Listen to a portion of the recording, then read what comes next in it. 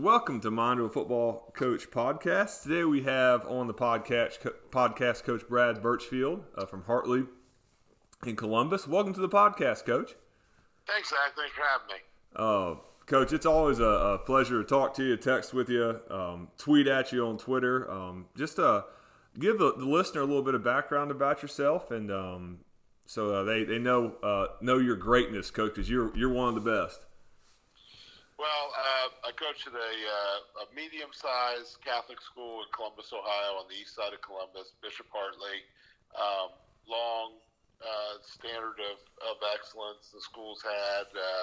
We've had multiple state championship appearances, multiple state championships.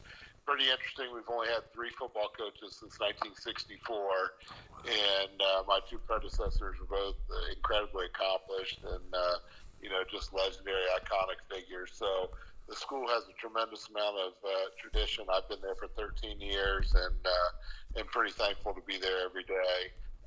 Prior to coming to Hartley, I was head coach at a small rural school in central Ohio, Centerburg, which is the geographic center of Ohio. So I've been a head football coach for 18 years. Love it. I've had the similar staff around me the whole time. We have a very close-knit staff, and we've kind of all been together for a long time and had a lot of stability within our program, and I know that's key to us doing well. Yeah, Coach, we got connected. It's a funny story. I guess you had sent some film to Morgantown High School a couple years back, and they were like, hey, there's this guy in Ohio who runs a lot of man coverage, and I said, well, who is it? And they said it's Coach Birchfield at Bishop Hartley, and then I think I just sent you an email randomly one day, and you were kind enough to respond back. And Coach, you have created quite the powerhouse there at Bishop Hartley, and built upon the guys, like you said, that came before you. Talk about what is your process for building Bishop Hartley into the program it is now?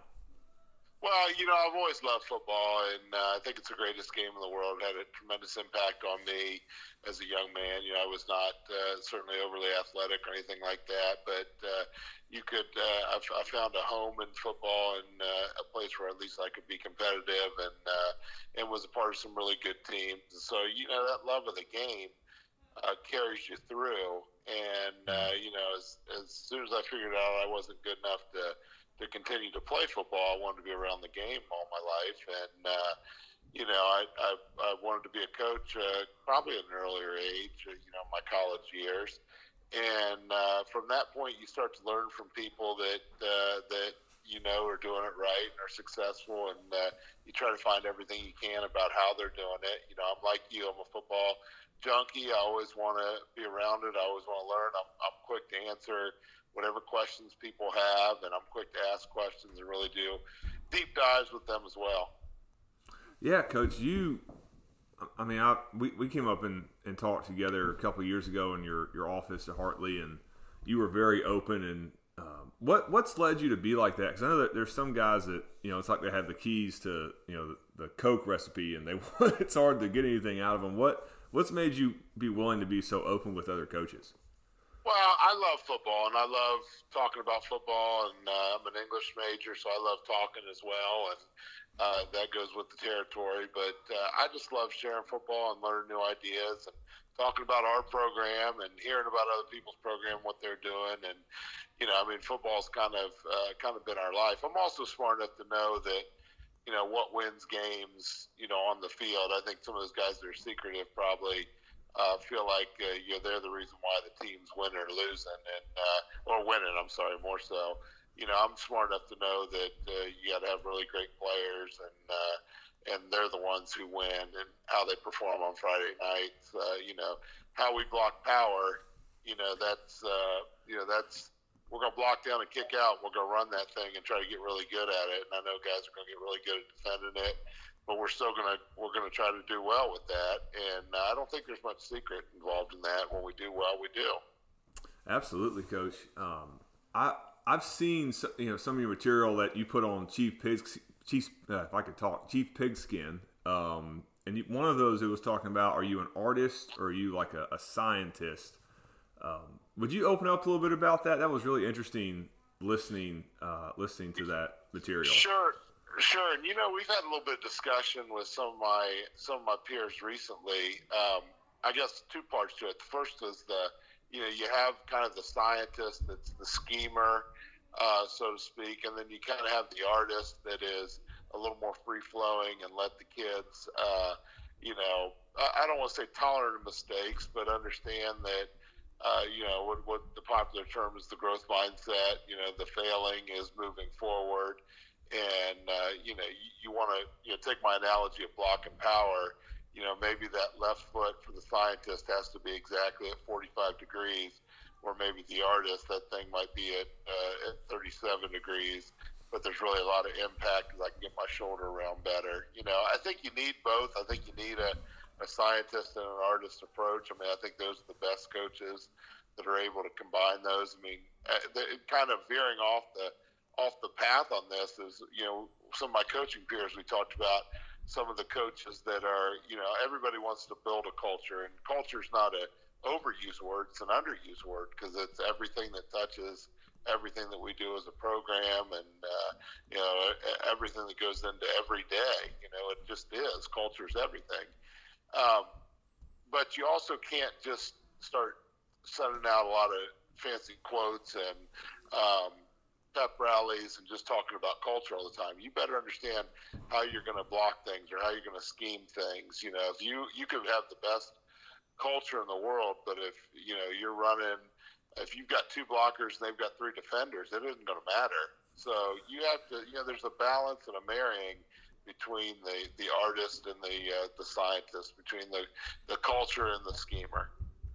Absolutely, Coach. I was thinking watching, this pro game that's going on, the Seahawks and the Packers. I want to get your take on this. You watch scheme at the pro level and what they do, and obviously, they have very good players, a lot of time with their guys. How much as a high school coach can we learn from watching like a pro game as far as schematics and how they handle their business on the field? Yeah, I don't know that we get a ton out of it. I love professional football. I love the NFL. I'm much more of an NFL fan than I ever am a college fan. I think you can probably learn some things. I think we can learn better from how colleges teach. But the NFL game, I mean, it is the top, 0.05% athlete against the other top 0.05% athlete. And the drama involved with that's really entertaining. But I don't know schematically how much, at least our program, how much we gauge it. We're not a zone team, and I think every team has to run some form of zone. I mean, you talk about that game, and I know I heard the commentators talk about, an RPO that Aaron Rodgers threw on the middle post, and when I watch it, I don't see an RPO. I see that he was trying to have a great play fake, and it hit that middle post. So I don't know how much people want to learn compared to what's really available to learn, if that makes sense. Sure. The spread being, in vogue, it's somewhat in pro and definitely in college. What are some things that you think, like high school wise, like is that the best? Do you think that's the best fit, like as far as going spread or going kind of like you guys do more multiple formation under center?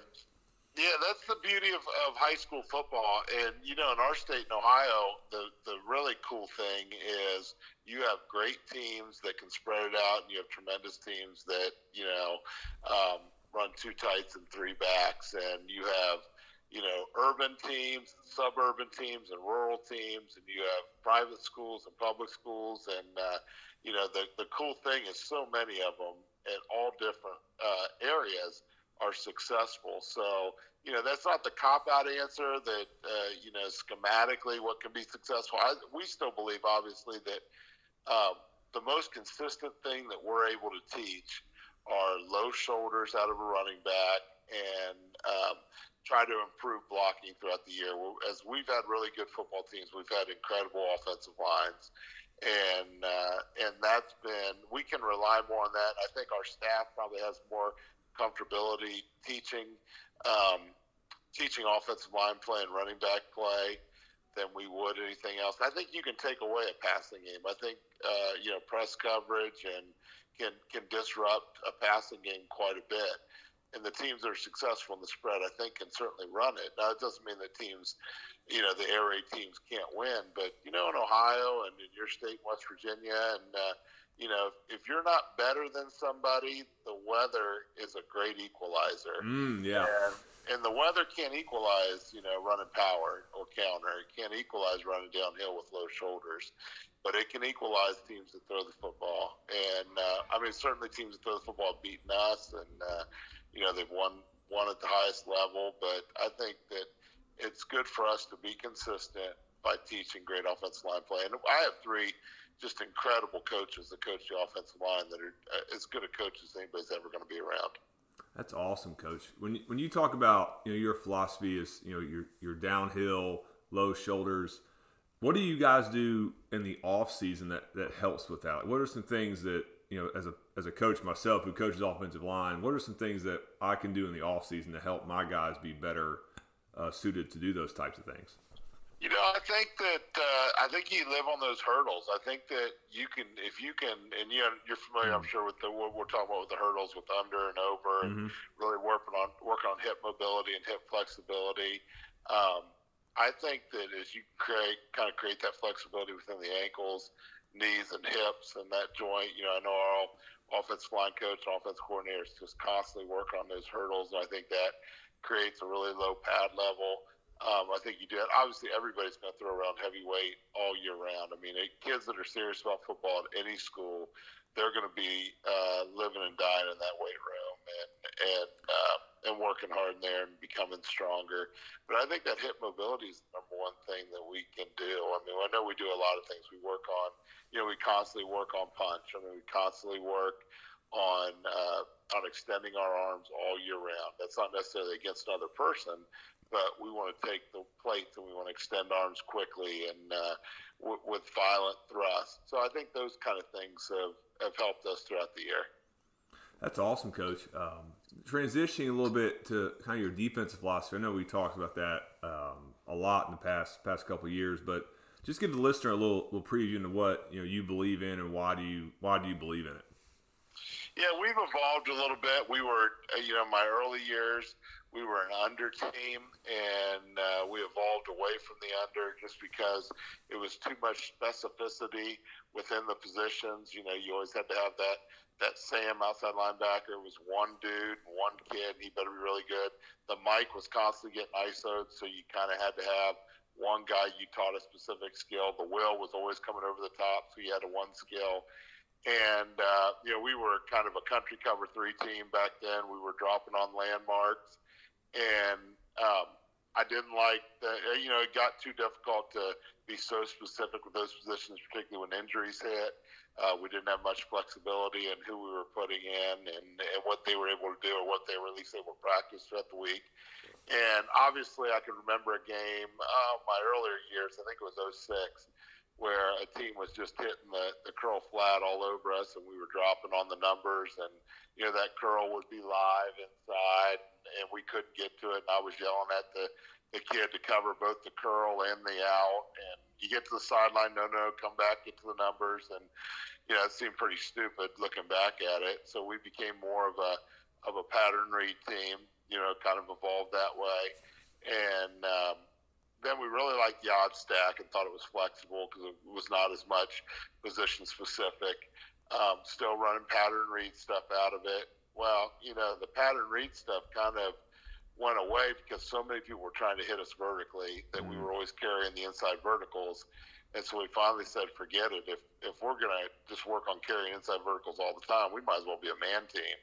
So we became a man team, and then we became a press team because, being a man team without pressing, I think is it's worthless. You're not disrupting the route. We wanted to disrupt the route. We felt like that gave the scenario to be more successful.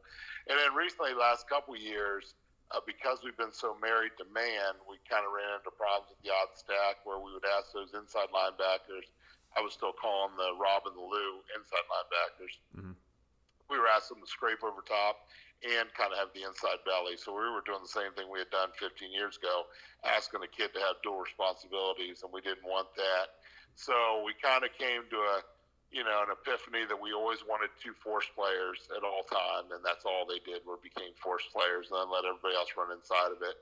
So we became more of a 3-4 team, and that's helped us evolve and still play man. We do a lot more blitzing. We just kind of did our data breakdown from last year, and I think we were on a 52% pressure, 60% pressure, somewhere in there, which is, from the first 17 years I've been a head coach, we didn't blitz hardly at all. Now we feel like we need to get a fourth rusher and oftentimes a fifth rusher from somewhere, and keep the defensive line moving, particularly to help us out in man. So that's kind of the evolution we've come to on defense. I think we always want to play press. I think that's the most difficult thing for an offense to deal with is when a team presses. And I think the same thing that we think about on the offensive line, I think it gives us the ability to teach a scheme and a skill to a lot of different players. We can teach press to a lot of different kids and get them on the field, and that creates a little bit more depth. Yeah, Coach, from talking to you over the years and hearing you talk again tonight, you talk about wanting to be in schemes that get a lot of kids a chance to play, multiple positions. Expound on that a little bit. Like, why is that one of your core philosophies? Well, I think everybody wants to talk about the game and the numbers dropping from the game. Well, it's not fear of injury. Maybe it is for some, but I think that just, fewer kids want to do. It's really hard to play football, and football is kind of a delayed gratification sport. And you're going to see numbers drop. At least we're going to see numbers drop, or at least become somewhat fluctuating. And, we've got good numbers, but we're down about 20 kids from where we were probably 8-10 years ago. And that's probably the way it's always going to be, looking at our feeder systems coming up. And that's okay. Those kids that are playing, they're all going to be able to get on the field, and they're going to be really good football players for us. But they need a set of skills they can get better at from ninth grade through senior year. And take defense, for example. If you can fall into a category of either a kind of a run stopper or a cover guy, that gives you a lot of guys that you can play with and move around with. And I think you have to create depth that way. I don't think you can create depth from a first team and a second team. We create depth with, 7 guys that can cover, can go into varsity football game. And obviously we play good competition against good competition. And, 8 guys that can be run stoppers or rushers or whatever you want to say.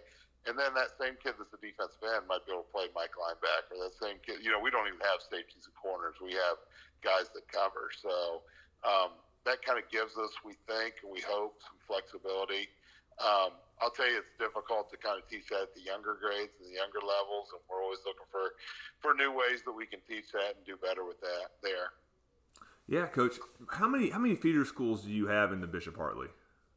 So the way the Catholic schools are set up in Columbus, Ohio, is geographic. So we basically have the southeast quadrant of central Ohio, and another school has the northeast, another school has the northwest, a fourth school has the southwest. So we kind of have a true feeder system. It's been good for us because these teams run a lot of the things that we want to run, so they're able to be indoctrinated in what we want to do. They kind of have an idea of what the culture is all about at the school. And so we will have two teams that feed into us through the years, and their numbers fluctuate as well. So sometimes they combine a team, sometimes it's a couple different teams, 2 or 3 teams. Okay. What are some ways you help out those feeder programs, like as far as getting them up to speed on your philosophy, your scheme? What are some things that you've done to reach out to them for people that are listening that maybe have feeder programs and want some ideas? Sure. We've done everything through the years, and we try to keep it fresh and ever-changing. We've had a clinic for them, but I think it's been more successful to have a feeder school day at our school where during the summer the coaches come out to practice, one of our summer practices, and are able to watch everything. We have constant contact with them. I'm at all, I guess most or all of their feeder school games. We put on camps for them. We try to engage them within our program and our school in every way possible. But that's also kind of a double-edged sword as well. Some of those kids, football, like I said, is such a delayed gratification sport. You need to make sure all those kids feel like they can do something, be successful down the road. But some of them, God bless them, they're not going to want to keep playing after ninth grade or after eighth grade or after 10th grade or whatever, and that's okay too. So I don't know that we put a lot into trying to get those core kids that want to be championship football players. We want them engaged in everything we do, and we want them believing that they're going to get better.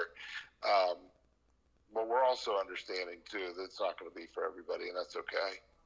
That's awesome, Coach. Coach, what do you teach at Bishop Hartley? I teach. So I've got a couple different jobs. I teach English. I have a couple English classes, and I also work in the athletic department. And I work in the admissions department as well. That's right. I remember we met, and you were all over the place. And I was like, Coach wears a lot of different hats. That's really cool. Yeah.